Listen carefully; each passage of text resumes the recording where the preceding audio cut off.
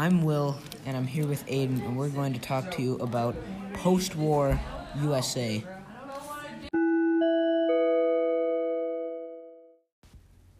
The first category of the post-World War I we will be talking about is the issues. There is a rising competitiveness between African Americans and women for jobs due to the American troops returning home. Inflation is resuming, causing labor strikes with pockets of success. The U.S. is growing as a world power and are now the most industrial country in the world, with the trade imbalance in their favor.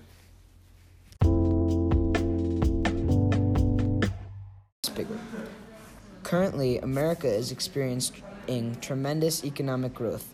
Henry Ford is bringing mass production to new heights by introducing the assembly line technique. This current car that he has for sale is the Model T, and it's available for most average Americans, costing only 3 months' salary.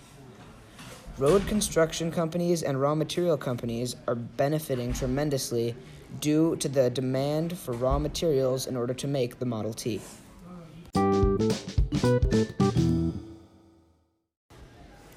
Advertisement is growing continuously, with scientific techniques and psychological research used to sell these goods.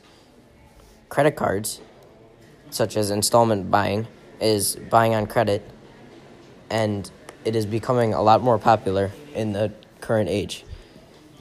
The buying of stocks in the bull market and buying on margin were both used to get rich quick.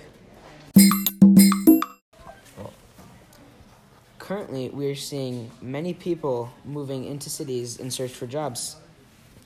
Cars have allowed the suburbs to also grow tremendously. Now people can commute to their job. Rural areas are generally unaffected right now, but that may change later.